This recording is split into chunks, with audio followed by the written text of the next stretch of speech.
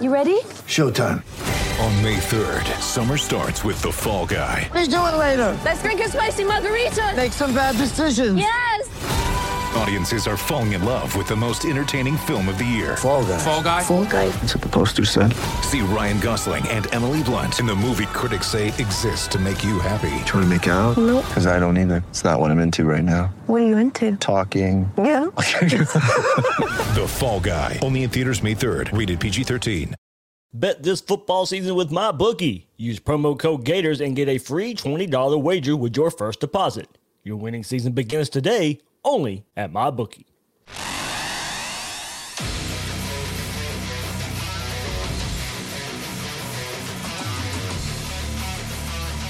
Gators Breakdown. Because there's never a dull moment in Gator Nation. The Gators Breakdown podcast is ready to go. I'm your host, David Waters, and you can find me on Twitter at GatorDave_SEC. Thanks for joining me for this Florida and Texas A&M game preview. I'll have Cole Thompson from Locked On Aggies podcast and an NFL analyst for Pro Football Network. He will sit here on Gators Breakdown and talk Jimbo Fisher, Kellen Mond, a defense that needs to rebound from their performance versus Alabama last week. Really, really good Texas A&M preview coming up here on this episode of Gators Breakdown. If you want some Gators Breakdown merchandise, you can support us that way over at ebay.com/STR/Gators Breakdown. One more time, ebay.com/STR/Gators Breakdown for your Gators Breakdown merchandise there. So if you want to support Gators Breakdown in some other ways, just besides listens are enough, believe me. But if you want to show your support for Gators Breakdown, you can get some Gators Breakdown merchandise. And also remember, you can find Gators Breakdown on news4jax.com/Gators Breakdown. You'll find all the Gators Breakdown episodes there, as well as News4Jax coverage of the Gators. Please share, rate, and review the show. Subscribe on YouTube. And if you're out there on YouTube, hit that like button. That really helps us out. Or check us out on your favorite podcast platform if you want just the audio version. All the Gators Breakdown on social media. We're on Twitter and Facebook at Gators Breakdown. Cole Thompson of the Locked On Aggies podcast and NFL analyst for Pro Football Network joins us here on Gators Breakdown to preview the Texas A&M Aggies. Cole, man, thanks for hopping on. Hey, anytime. Thanks for having me. All right, let's get straight into it here, and been hearing all week how big this game is for Jimbo Fisher, and of course, not necessarily job status or anything like that, but maybe everybody brings up that contract, and is he living up to that huge contract since he's become the head coach for the Aggies? So there's always been some positive offseason momentum for Texas A&M and Jimbo's tenure, but what's holding back this team so far under Jimbo? It's really weird. I think the biggest thing is going to be the quarterback position. You do look at what he was able to do back in 2003 with Matty Mock. You look at what he was able to do during his time at Florida State, getting 3 first-round picks in Christian Ponder, E.J. Manuel, and, of course, the 2 great years of Jameis Winston. And that's been what he's known for. He's been known as a quarterback guru throughout his short tenure in the SEC and early career at Florida State.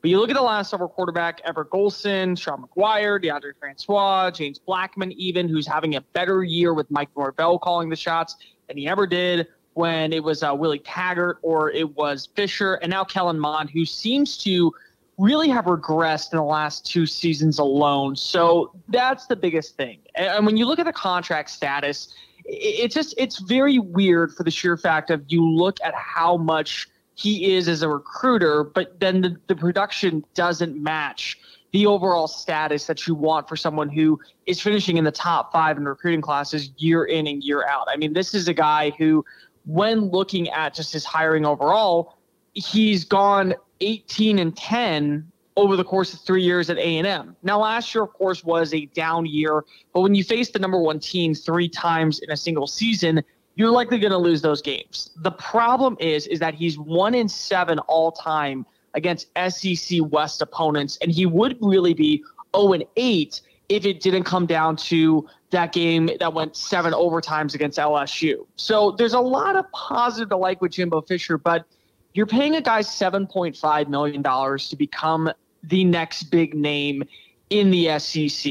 And you look at what Dan Mullen's done, who was hired the exact same year, taking over a team in Florida, who was 4-8. He's gone 23-5, 13-5 in the SEC, and he's 4-3 against ranked AP opponents, going 9-4 versus SEC East Division. So it's an easier division, but you want to see similar production for that price, and you're not getting it with Fisher when you're getting a great deal for a guy like Mullen. All right, so you mentioned Kellen Mond and the quarterback position here for the Aggies. And look, you coming into the season, thought to be near the top of the SEC quarterback chain, and didn't have a great start versus Vanderbilt in game one. It then rebounded to have a pretty nice look versus Alabama in the loss last week. Even with all the experience, the question still remains how much he can improve and if he will improve. I know it's only been 2 games, but what are the signs that maybe, I guess going back to the Alabama game and playing better, that he can be that guy? I think the biggest thing is that his ability to work with targets. The one thing that you have to realize is he did lose all 3 of his starting wide receivers last year in Jamon Osmond opting out and the Kendrick Rogers and Courtney Davis going towards the NFL. So this is a brand new offensive system. And when you are a veteran quarterback, it does take time to build that repertoire with young receivers. So a guy like Chase Lane and a guy like Damon Demas, one of the 5-star recruits, they're going to have a lot of success in A&M's system. It may just not be with Mond. But you do look at where he has flourished, and it is working with older receivers, such as tight end Jalen Weidemeyer, such as Aniyah Smith, such as Ryan Rennick, all of whom have scored, all of whom have been effective on third down. That has been Mond's bread and butter. The problem is that when you have Smith playing a running back role, it's a lot of dump passes. When you're looking at how the tight end position is being played, it's a lot of short slants and out routes. So there's no real drive down the field, which eats up the clock. But if your defense isn't going to be able to play up to par, all you're doing is eating up more time that allows a quicker team such as Florida, such as Alabama, such as Mississippi State to go downfield in 6 or 7 plays while you're doing 21 play drives to set up them to be more successful and then, of course, go into a shootout. So for Mond, the biggest thing is going to have to be finding a balance between working the intermediate routes and working in the deep routes. Because if he does have a great arm, and when you do compare him to some of the quarterbacks in the SEC, he's done a fantastic job showing the deep ball. But this season, it's a lot of dump and a lot of short. That is only going to work so long, and defenses are slowly going to be able to pick it up, especially one like Todd Grantham's. It's kind of what we saw from South Carolina last week when Florida and South Carolina got together. So, if we see it for 2 weeks in a row, that would be a trend that Florida has got to see 2 weeks in a row now. So you mentioned the wide receiver group and how young they are, how inexperienced they are. But Florida has had one wide receiver from their opponents, Elijah Moore from Ole Miss a couple weeks ago, Shi Smith from South Carolina last week, identified as targets to stop, but still had issues in doing so. So if you had to pick a Texas A&M wide receiver to be the focal point for the passing game, do the Aggies have that guy? If I had to go out on a limb, I would say Damon Demas is the one to watch for, but he's barely played in 2 games. He didn't take a single snap in week 1 against Vanderbilt, and I think he only took about 4 snaps in week 2 against Alabama. So I'm going to go with, in this case, Jalen Preston. This is a guy who's worked in as pretty much the immediate replacement for Courtney Davis as your do-it-all wide receiver. He's played the Z position. He's played inside the slot. He's played the flanker role. He's done a good job on third down. He's the most efficient wide receiver through 2 weeks of play in the young season. I think his speed allows him to be effective in the slot. I think his overall size is a little bit limited on the outside. So the biggest thing for him is making bigger plays with his body. I think if he can do that, he can be a consistent target to watch for, especially with the way Florida's secondary has looked early on at that nickel position. I think with a mismatch between him and whoever lines up at the nickel, whether it be Marco Wilson or another player, I think that's somewhere where I think that A&M could find a lot of success, especially on short plays. So I would go Jalen Preston, but watch out for Damon Demas if he does play. This is a top 25 kid from last year's recruiting class, one of the few 5-stars at the receiver position. He's got a bright future, I think, is the immediate replacement and the next great wide receiver to come out of A&M. And you're talking about mismatch here. I think one mismatch we have to point to is tight end Jalen Weidemeyer. One guy I think, we're talking about maybe wide receivers to look out for that's killed Florida the last 2 weeks. But, I have trouble finding a good matchup for Florida's defense with Weidemeyer. Yeah, Weidemeyer to me is the name to watch for. And I've been on a few podcasts this week, and this is the one guy that I've been talking about nonstop. This is a 6'4" tight end who has made the most of his short receptions. He finished with a total of 8 catches last week against Alabama. Finished with 2 catches the week before. He has 101 yards on the year, but he's averaging 10.1 yards per catch. So basically, if you put a linebacker on him, what you're doing is you're limiting another option to make another receiver open. So someone like Caleb Chapman, someone like Ezekiel Jones, someone like Jalen Preston or Chase Lane will be open because you have to double team someone like Weidemeyer. But if you leave Weidemeyer open, this is a guy who has good speed. He has good size. He's a mismatch for linebackers. You have to play a safety on him for coverage purposes alone, and he picks up first downs. So to me, for A&M, the biggest thing is in a game that I do believe is a must-win to salvage the season, you have to go with what you know.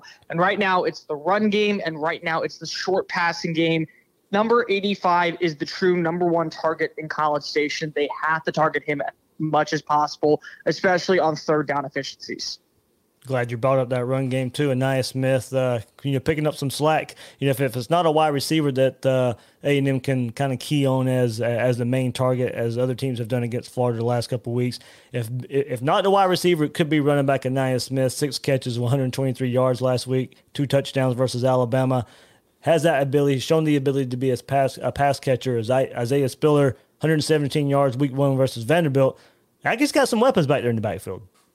They do. They have a 3-headed monster, and I think you also forget about Devon Ashane, who's played very little, but he's a freshman coming out of Fort Bend Marshall High School in Houston, Texas. The guy has over 4,000 rushing yards and 87 career touchdowns during his 3-year stint as the all-purpose player for the Buffaloes offense. So he's a guy who can win with speed. You have Spiller, who is a burly back. He's great after contact. He does a very good job breaking out into the open field. And then you have Ainias Smith, who's a little bit of both. He can use his hands because he played wide receiver last year. He can be effective as a runner. He has great speed. I think when you look at his agility as well, it's why Jimbo Fisher and the team elects to use him on special teams as the kick and punt returner because of what he can do with his elusiveness in the open field. And he can win at every single level. He can win at the line of scrimmage. He can win between the trenches. He can get upfield and make defenders miss. And he's got pretty good strength as well to run off and juke out and even stiff arm some players to get that extra few yards. He, to me, is the key weapon of this offense right now. He's consistent. He does everything a little bit great. There's nothing really that stands out about him that makes him, I would say, a problem. In fact, I see him as one of the few solutions with A&M's offense. So I think that making sure, if you're Florida, you circle Agent Zero on your spreadsheet, because what he can do is win at every single level with his legs, his arms, his vision. Everything about him just stands out. Cole Thompson of the Locked On Aggies podcast joining us here on Gators Breakdown to now transition to the other side of the ball in the defense here for the Aggies. And look, they've had trouble generating pressure through the first 2 weeks with only 3 sacks in the first 2 games here. And with this Florida passing attack coming to town, how much of an emphasis is put there now? And do you expect to see defensive coordinator Mike Elko try anything different to generate some pressure? I think that the biggest thing is just finding a way who are the 3 best people. I mean, when you really look at it, it's been basically Michael Clemens getting the pressure and everyone else kind of just falling behind. Clemens right now leads the team with 3 sacks on the year. He's also, I think, in the top 4 in total sacks in the SEC. And there's not another player outside of McKinley Jackson with half a sack who was on with Clemens on that sack against Vanderbilt, against Ken Seals, that really stands out as a true pass rusher. I think finding a way to get DeMarvin Leal a little bit more involved. Keep in mind, this is a 6'5", 290-pound defensive end who's playing as fast as most defensive ends outside linebackers in the NFL. You want to be able to see him get some pressure. I think Tyree Johnson is a great rotational guy to bring in. I think Jaden Peavy is really good as a bull rusher, but you're just not seeing it right now. I think finding a connection to where you can win with one guy, especially in the trenches, a guy like Bobby Brown, stuffing one side of the line and allowing Peavy to go on single sets upfield to add pressure to a backfield into a guy like Kyle Trask. That's how you win, because what happens is a quarterback will work his way out. You'll have Clemens on one end. You'll be able to push him back in, and by then, Leal should be upfield to be able to bring him down for a sack. Consistent pressure is the biggest thing. Florida has not done a good job at it. A&M has certainly not done a good job at it. The difference between the two is when Florida gets pressure, it usually ends in a positive play for them, where the Aggies, it just doesn't seem to generate that same type of style. One guy on this defense, Buddy Johnson, senior linebacker, certainly off to a fast start. 11 tackles versus Vanderbilt, then backed that up with 8 last week versus Alabama. All this after leading the team in tackles last year. What makes him the tackling machine that he is? Great vision. I mean, that's really the best thing I can say about him. His vision and ability to read and react is second to none. His ability to work upfield, his ability to play the run makes him very dangerous at that first level of defense. And he really had to pick up as a middle of the field kind of tackler because of Anthony Hines, the cover linebacker for A&M last year, decided to opt out with a week before the start of the season. So when you see him playing both the first and second line of defense, it's showing his raw ability and great speed, closing speed that allows him to be effective in both the running pass game. I think when you tie him and Aaron Hansford together, Hansford and Andre White Jr. are still learning how to play the position. So Johnson had to step up and be that main guy. So far, he has shown exactly what I think Elko and Fisher have wanted from him. And he's a true leader on the defense. When you are a captain, you have to live up to that status. And more than not, he has. All right, last one here on the Aggies before we let you go here. You know, before the season, through transfers and opt-outs, the secondary depth at A&M took a hit. Then had the game at Bama last week where there was so much success with the Crimson Tide through the air. But, you know, Alabama's going to do that to a lot of teams. So you kind of just take that with what it is. But what's the outlook in the secondary going against Kyle Trask and these weapons? You know, the biggest thing is going to have to be stopping a guy like Kyle Pitts. I mean, you've seen what he can do as a tight end. He's 6'4". He plays like a wide receiver on the outside in the slot. So he's basically a giant flex position. This is where a guy like Damani Richardson really needs to step up. In week 1, he had a great interception in the red zone against Ken Seals. That went back for what would have been a touchdown and ended up being a touchback. You're going to have him probably lining up a lot over the top of Pitts. Probably also because you can't trust Hansford or Andre White just yet. On the outside, I think you need to see a big game from Miles Jones. Listen, Jalen Jones, the 5-star recruit at the cornerback position. Let's get this out of the way. 1, he was a safety in high school, and 2, he's going to the SEC and learning on the fly in a shortened offseason. That's going to be a challenge for anyone. Miles Jones, a 6'4" cornerback, has been a starter for 3 years. And in an offense that is missing all 4 of their starting receivers from last year in Florida, you cannot get burnt. You cannot see that same type of production that was lost against Devonta Smith and Jalen Waddle, and even John Mechie, the freshman for Alabama, against this team that is pretty much replacing all their weapons outside of Pitts. I had a couple of people actually speak to me around Florida who are very close to the team saying whenever you cover Kyle Pitts, what it does is it leaves an opening for another target. So for Miles Jones, he's going to have to make sure that one of these targets on the outside continues to be limited, so that way they have to force the ball to Pitts. And when they do, Richardson does a great job of getting his hands involved, and then Leon O'Neal comes right up top. He has 2 interceptions on the year. He's done a very good job playing in that rangy, roaming safety role, so I expect him to have a big game as well, kind of playing in that same position. Cole, you're in that Houston area, man, and what's the thought of Kyle Trask and being from that area? And were you around that area when he was being recruited and behind De'Aaron King there in Manville? So I was actually in college when he was getting recruited out of Florida, but I do know a little bit about Kyle Trask. Fun fact I just learned about him was his family actually grew up Aggies, and his name comes after being named after Kyle Field, which is a pretty cool moment. He's going to have his family in the stands in some capacity. They're going to be at College Station in some way or form. This is going to be a really big game for him. And this is a kid, keep in mind, he was playing behind a 5-star tool player in Derek King, who's now at Miami. He really wasn't a starter. He kind of was just around the system in Manville for 3 years as kind of a backup, and he got a scholarship to go to Florida. And then what you've seen from him since really not making a starting impact in over 4 or 5 years, last year, I think that just shows the upside potential about him. Everything that I've heard around the SEC, just in general, this is the kid who is impressing the most. He's earning the most to boost his draft stock up. It's really hard to say where he would land today, but I would not be shocked if he continues his path. He's going to eventually find himself in the Heisman Trophy conversation. He's likely going to find himself for a QB-needy team, probably early day 2 of the NFL draft next year, and he's going to have a chance to make an impact at the NFL level, for sure. All right, it's Cole Thompson of the Locked On Aggies podcast joining us here on Gators Breakdown. Cole, man, thank you so much for previewing these Aggies for us. Hey, anytime. Between the NFL, college football, and the MLB playoffs, there's no shortage of games to watch, and with thousands of lines available on all your favorite sports and events, you can turn your game day into payday at MyBookie. If you're the type that likes to bet the big favorites, consider putting a couple in a parlay for a much bigger payout. Not only do parlays make meaningless games exciting, but more importantly, they give you a chance to turn ordinary bets into a real moneymaker. And don't forget the underdogs. They have a ton of value. The thing about the NFL is that underdogs are never really dogs on Sunday. Every team truly has a chance to win, and you do too.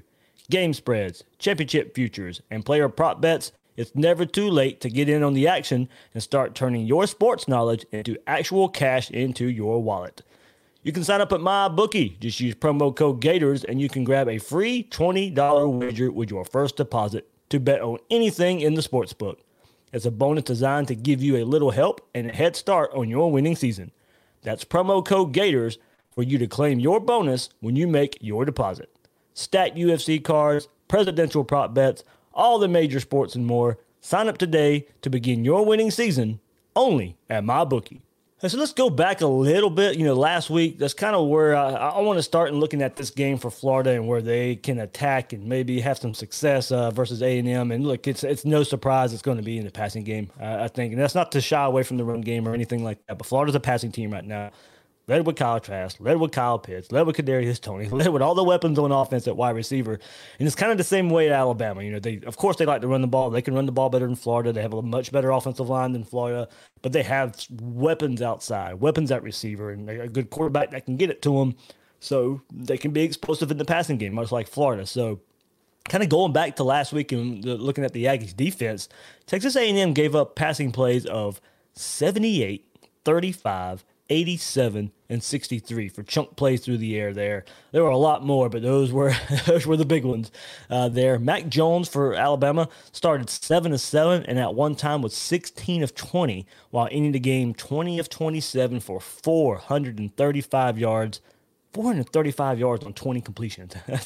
I mean, that's chucking the ball through the air there. 4 touchdowns for an average of 21.8 yards per completion.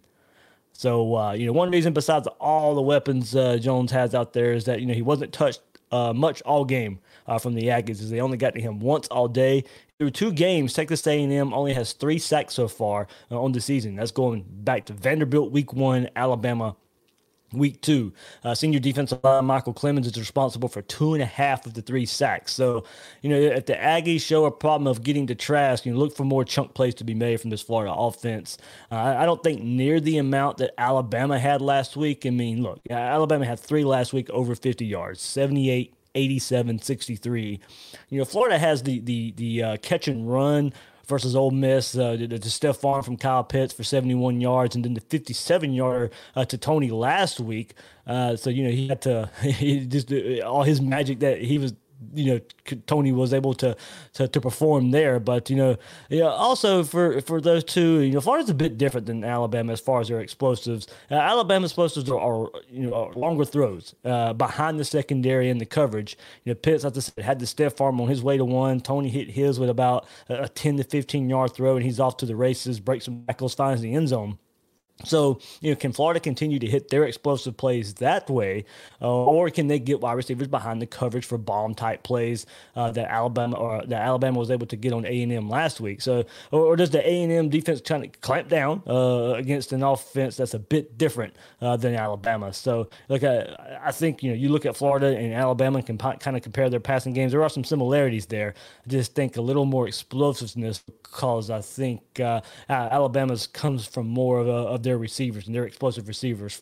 Florida's is Kyle Pitts and him being able to create that, and Toney, who's not necessarily the burner, straight line speed guy who's going to get behind coverage. He's the guy who's going to make you miss and then off to the races. So it's different explosiveness when you look at Alabama and you look at Florida. So I don't know, I'll get into it a little bit more later too, but how that just kind of translates into Florida, just different style of offense as well, and what Alabama's running and what Florida and Dan Mullen are running. So Aggies, they'll throw a lot of zone coverage at Trask, and he's done well at picking apart defenses that come at him that way.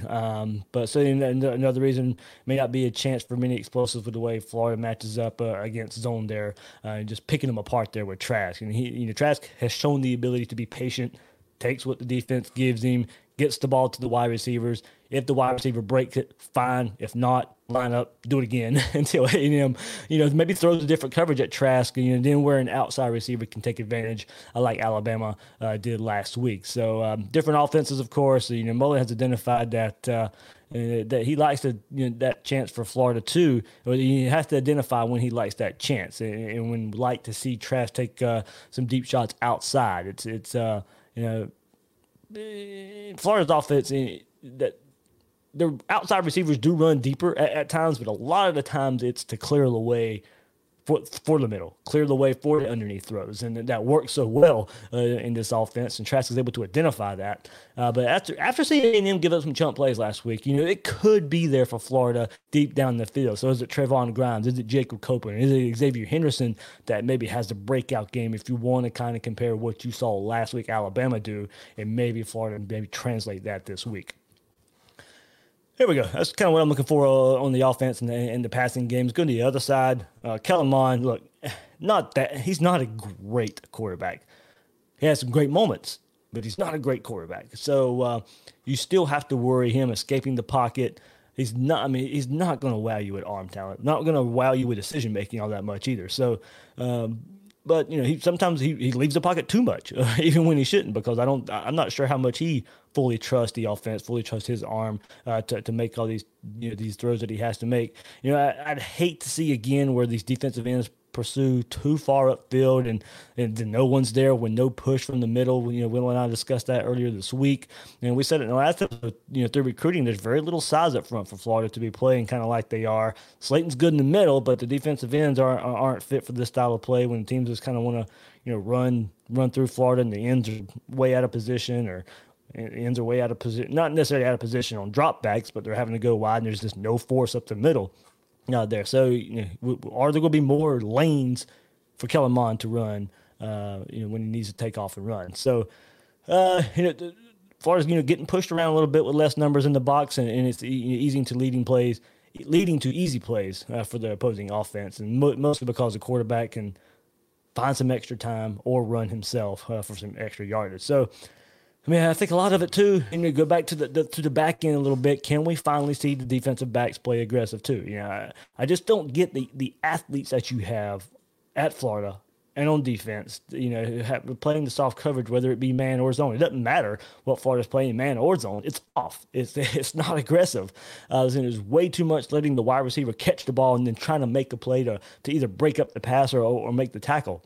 Turnovers aren't happening like that. The DBs are too far off, too slow to react, can't make plays on the ball because of it. So, in an offense for Texas A&M that uses the middle of the field, I think due to Mond's limitations here, will Florida continue to let plays happen over the middle of the field once again? In the safe approach we've seen so far, we've seen that part of the defense just get abused over and over again. Will Grantham adjust by dropping linebackers to help there, or maybe bringing some safeties up a bit more? Hard to say, because I still don't know how much he trusts back in. I don't know how much he trusts the safeties to come up and then a big play happen right behind them. So I hate to bring it up again, but you may see a lot more zone again just because, Mond and his legs and him running the ball. But if it's me, and I'm not a defensive coordinator, Todd Grantham, as I said, he'll forget more about defense than I'll ever know. But maybe we could see a little bit more aggression here all over the field there. So, we'll see some changes happen at nickel. We'll see. As I said, the last episode, I expect Brad Stewart to be back this week. Word was he was having a good camp at nickel before he missed the first two games. Let's see it. Let's go see it. If not Stewart, then maybe Chester Kimbrough or Tre'Vez Johnson. Let Marco Wilson play more outside. But one scary aspect, and looking at another position for this, is Aggies running back Anaya Smith and his ability out of the backfield to catch some passes. Killed Alabama a bit last week with that, and we saw the issues for Bernie last week, and then after what happened last week on both sides of the equation with Smith and what he did to Alabama, and what we saw from Bernie last week as well. You know Jimbo saw that. You know Jimbo's going to scheme with that. So definitely something to look out for, as much as they like to use their running backs out of the backfield. So, will it be Bernie? Will it be Diabate to keep up with Smith? Will we see James Houston out there? And he may have trouble keeping up in that regard. So there's one chess match to watch. Who's Florida going to have out there at linebacker to kind of maybe keep up with Smith, and how much success does he have, and go from there. So that is certainly one of the matchups to watch right there. But overall, what I'm saying, and you guys are saying it too, overall for this defense to be fast, physical, aggressive, that's what we've heard about Todd Grantham, that's what we've heard about Dan Mullen with this. And right now, third game of the season, with the struggles we've seen the first couple weeks, I don't want to make it sound that easy. Fast, physical, great. You can't go out there and blitz every play or anything like that, of course. But it's supposed to be a staple of a Todd Grantham defense, and we're not seeing it. There's too much reaction, not enough dictation. You do what you need to do. Dictate the opposing offense schematically. Whatever's out there the first couple games is not working right now. Getting players back will help, but go force an opponent to do something. Now, it's not that easy. You can't go blitz gung ho every down, but you still have to play within the game. But my worry versus Texas A&M is Grantham gets too conservative because Mon has some mobility, and maybe this isn't the game where we see more aggression, but Mon struggles with pressure in his face. So, and to a point, that can be part of the game plan. The game really is on the front, the defensive front, to contain the edges, get a push up the middle. And if what we saw the last couple of weeks with inconsistent pressure up front, then strategically bring the dogs. And it's just probably what this game is going to have to be. At this point of the season, and look, it's only 2 games, but I'm not so sure I can say Mon and the Aggies is better than what we saw from Corral and Ole Miss a couple weeks ago. And, in Florida there, just go tackle better. And that's the first step, honestly. And, just that one aspect can help down in distance situations, and I just lead to Mon. I think forcing some things, bring up. You start tackling better. You start getting teams in second long, and making them maybe throw the ball, third and long, throw the ball, and pressure Mon in those situations. So. Man, it sounds so easy. I know it's not that easy, but it's just the way it goes. So. And then, kind of going to the other side, the Aggies defense, they're much better than Ole Miss. So I don't expect 50 points here from the offense, and I can see it if the game turns into a shootout. But I'm not fully sure that it does. And overall, I have a close game here. I can't fully get behind, trust this defense until I see more. Right now, I know you guys just a couple weeks ago, preview episodes before the season, I was high on the defense, and the confidence is not there right now. But I'm still a full believer in the offense. So right now, I kind of have it 37-30 Gators. Will we still have the same questions next week that we do this week? In a 37-30 game, we will. It's just the way it is. It's going to be that way. So I think once the defensive pieces get back together, and maybe we see hints of when they're out there this week that, okay, there's something to build on. You still may give up 30-ish points, but there's something they can build on. Then maybe we can start feeling better about the defense. But I don't think our confidence is going to be back just this week as Florida takes on Texas A&M. Now, Grantham starts bringing more pressure, and Mon falls apart early on like he does when pressured a bit. Then I can see a 40-23 type of game. But I'm just not so sure we see that adjustment, full bore aggression just yet, until maybe these pieces start gelling together and let them trust what he has out there. I'm not so sure he trusts what he has out there. It's kind of what it boils down to, as far as maybe giving up big plays, and you're just going to give up. I'm going to let teams nickel and dime you to death, kind of like South Carolina did last week. So, you hold teams out of the end zone, it works. But, we've got Grantham that, but from you guys out there, has been criticized for the bend don't break nickel dime defense. So we'll see where it goes from there. But that's how I got it. 37-30 Gators. I think it's going to be a close game all throughout there. And look, and I caution people, don't we're going to do it. It's only kind of natural, but we're going to look and say, oh, Alabama beat Texas A&M so much worse. Well, you know what? Florida's just kind of where they're at right now on defense. We know things have to get figured out, and hopefully they get figured out as the weeks go on. So let's get into the Twitter sphere here, and I'm going to get some of your guys' reactions and what you want to see when Florida and Texas A&M battle it out on Saturday. And Tavares Bragdon starts us off here. Says consistent running off the football, cut down on the subbing, get Copeland and Grimes involved, defensively put a unit out there, keep them on the field to develop chemistry, better tackling, better play from our linebackers. And yeah, the subbing thing is kind of interesting. I do think Florida. I don't think Florida was too worried about game 1 and game 2 versus Ole Miss and South Carolina and losing those games. So I think that is part of one reason we saw a lot of substitution out there, and also to cut down on injuries as well. You get Slayton and Dexter out there together, then I think you'll see more of those guys together starting this week just because of the opponent rising here, the competition rising a bit. But maybe one reason we didn't see them so much together the first couple of weeks is if Slayton goes down, you need somebody to fill him in with or something. So I think you kind of limited. I think some limitations were put on some packages there just to keep guys healthy. Rotate. The less you're out there on the field, the chances for your injury go down. So I do think that's why we saw so many substitutions early on. But as these games get tougher, you got A&M and LSU. You need to identify your best 11 on defense and stick with them as much as you can out there. But Florida, it's kind of been a staple, though. Florida likes just rotating and bringing in guys off the bench. Oh, all right. The Swamp Thing says, is defensive improvement too general? So, look, a lot of these are going to be on defense, a lot of these comments. So, yeah, we'll see where we go with some of these responses here. But Texas A&M is converting almost 52% of their third down attempts, 5th in the SEC. Florida's allowing teams to complete 48% of their third down attempts, 10th in the SEC. I'd like to see defense step up and see that number in the 30s. Yeah, I mean, it is what it is through 2 games right now. Florida did do better last week versus South Carolina in third down. We know the 4th down conversions were the bugaboo there. But, through 2 games, some stats are kind of going to be skewed. So hopefully – but, look, the third down one's important just because it's always been a point of contention with Todd Grantham. So, of course, if it's bad right now, the inclination is it's just not going to get better just because of the history there. So I get it there. So we'll just kind of have to look out for that one.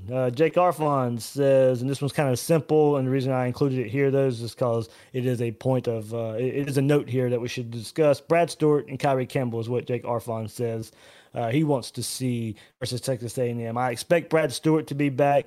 The news on Kyrie Campbell is really good. He's back with the team, and I'm not sure he'll play this weekend or not. We'll see how practice goes this week, what kind of shape he's in, and go through it with that. But it looks good for there, but I'd say Brad Stewart will be on the field versus Texas A&M. We'll see with Kyrie Campbell. If Campbell's out there, then look, gives you some more depth and gives you some more energy, as Todd Grantham said this week. He's a guy that brings the energy to the defensive line, and we've all discussed how much lackadaisical and not enough intensity out there on the field. Kyrie Campbell's a guy who can help bring that.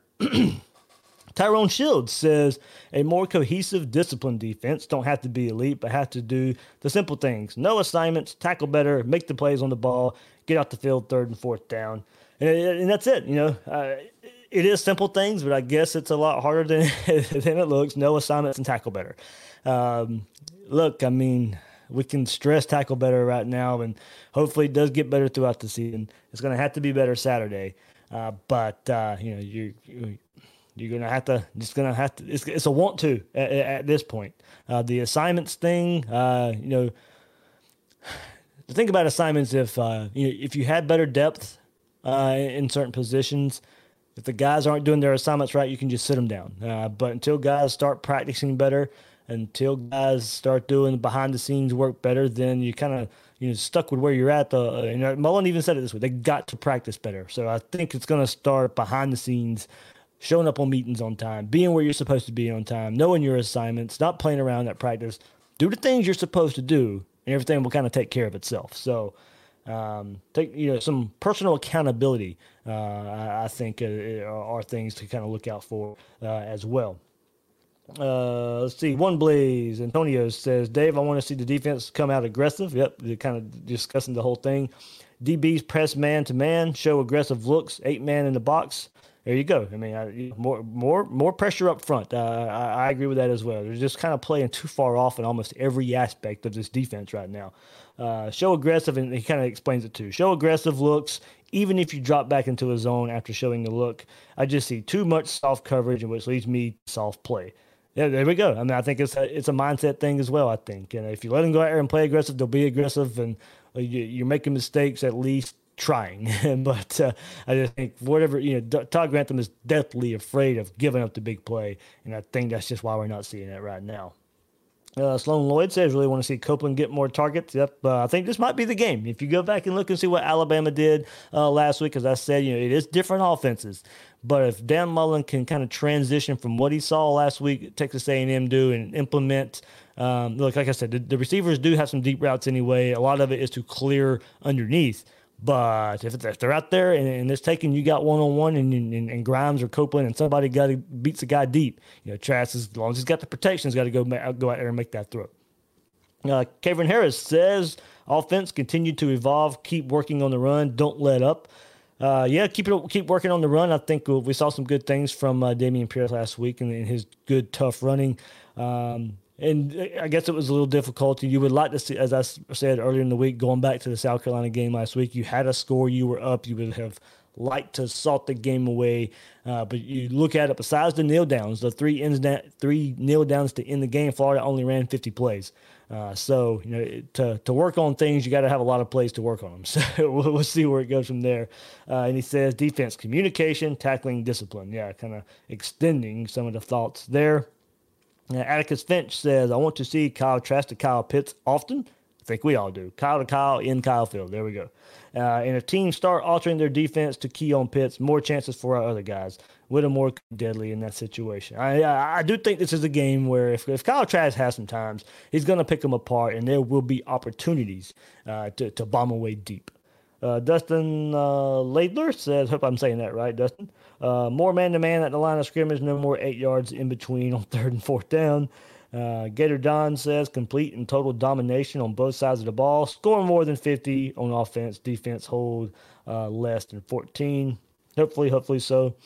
Probably the same. Country Boy at UF1 says, probably the same as most fans, Dave. Continued improvement on the offensive line. Actually, we'd like to see that too. I think we did see some improvements last week. Stuart Reese, I think, played better than he did week 1. Brett Hagee's playing with a mean streak out there right now.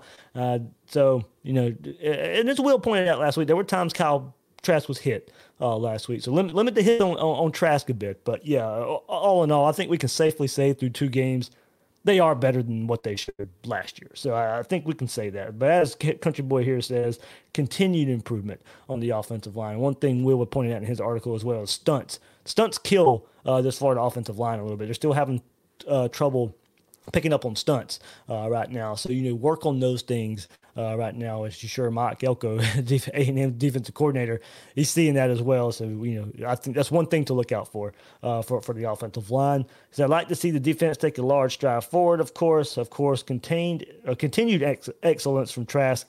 And here's another one that's been pretty important so far.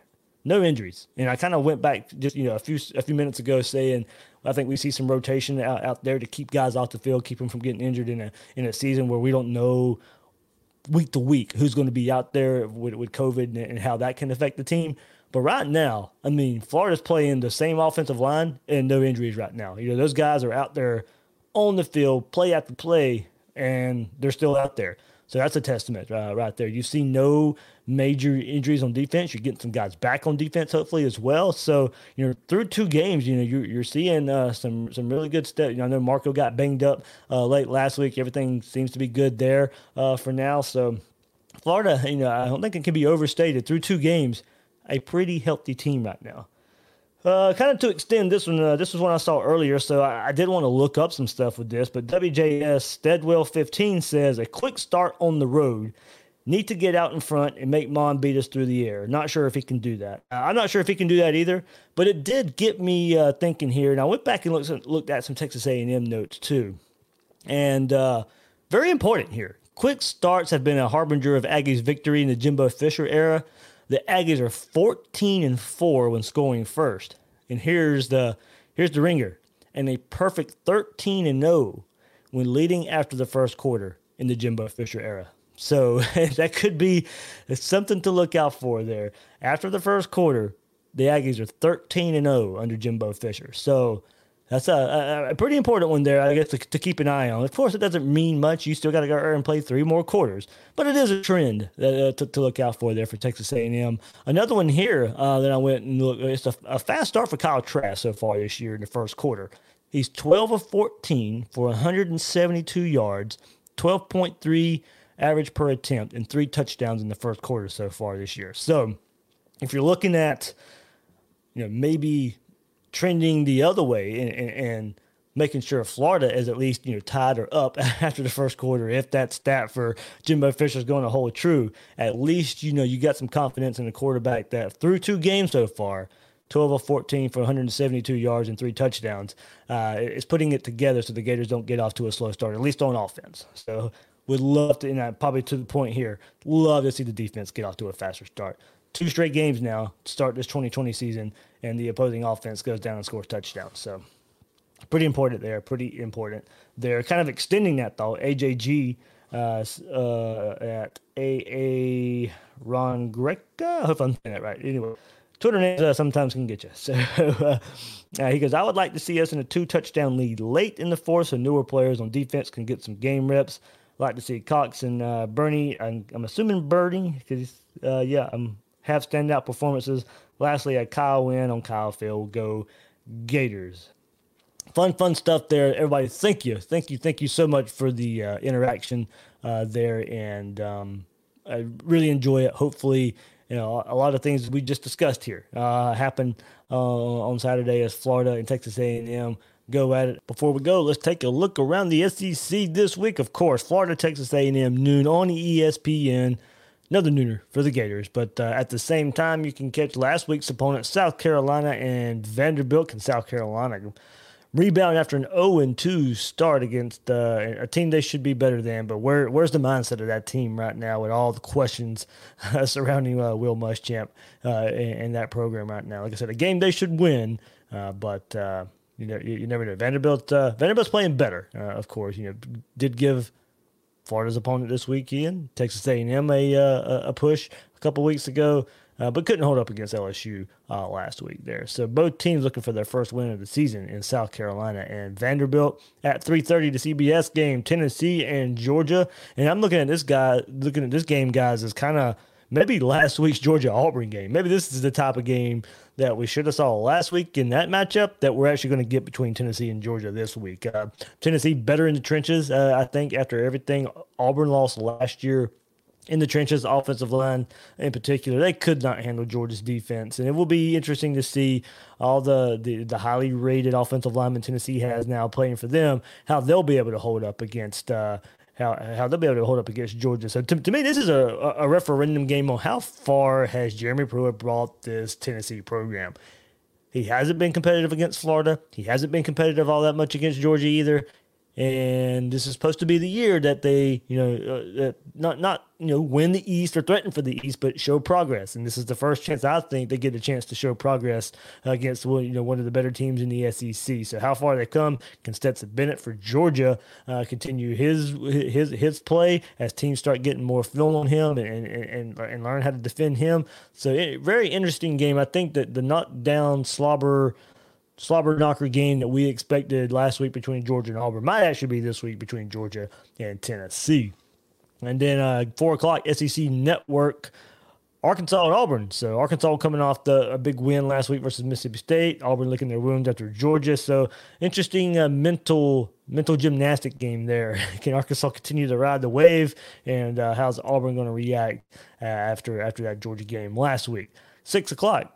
Alabama and Ole Miss on ESPN. Interesting game there. Can Lane Kiffin and Matt Corral continue their offensive onslaught the first couple of weeks versus Florida and Kentucky against, of course, Alabama, the best team in the SEC right now? man, this could be a crazy shootout here if Alabama's defense isn't ready for Lane Kiffin and Matt Corral. I think this will be a fun game to watch, maybe only for a little while, but I think there'll be some fireworks in this game. So very interesting to see there with that game. 7:30 SEC Network, Mississippi State at Kentucky. That's, as I said, 7:30 SEC Network. And Mississippi State, can they rebound after beating LSU but losing to Arkansas last week? Kentucky, disappointing 0-2 so far this year. Should have probably won both games versus Auburn and Ole Miss, but found a way to lose those games. Where's their heads at right now after starting 0-2 after a lot of positive offseason talk about Kentucky and what they bring back this year. So it's very interesting game here, I think, for both programs. All the good talk from Mississippi State after week one could be washed away with another loss here. And this one to Kentucky. And Kentucky, man, if they start 0-3, man, I think would probably be the biggest surprise in the SEC so far. And then the nightcap, of course, the game has been moved to Missouri. So the graphic hasn't been updated here, but LSU will have to travel to Missouri now.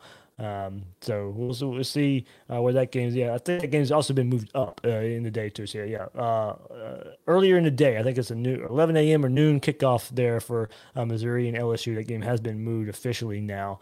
So we'll see where that goes and how TV works out there between, because ESPN was supposed to show Florida and Texas A&M and LSU and Missouri that night at 9 o'clock. So we'll see what happens with LSU and Missouri. But that game will be played in Missouri now. So that's the question there. Can LSU, with everything kind of changing, how do both teams react now? Is now a Missouri home game. Another early kick before they came 2 weeks ago at Ole Miss. No, it was first game of the season. You're hyped to play the first game of the season when you wasn't sure you're going to have a football season. 2 weeks later, you're going the road again. Being nice to see another fast start for this Florida Gator offense. And like we just said, a better start on defense as well. So that'll do it for this episode of Gators Breakdown and our Texas A&M preview. I am the host of Gators Breakdown, David Waters. You can find me on Twitter at GatorDave_SEC. Guys and girls out there, thanks for listening to this episode of Gators Breakdown.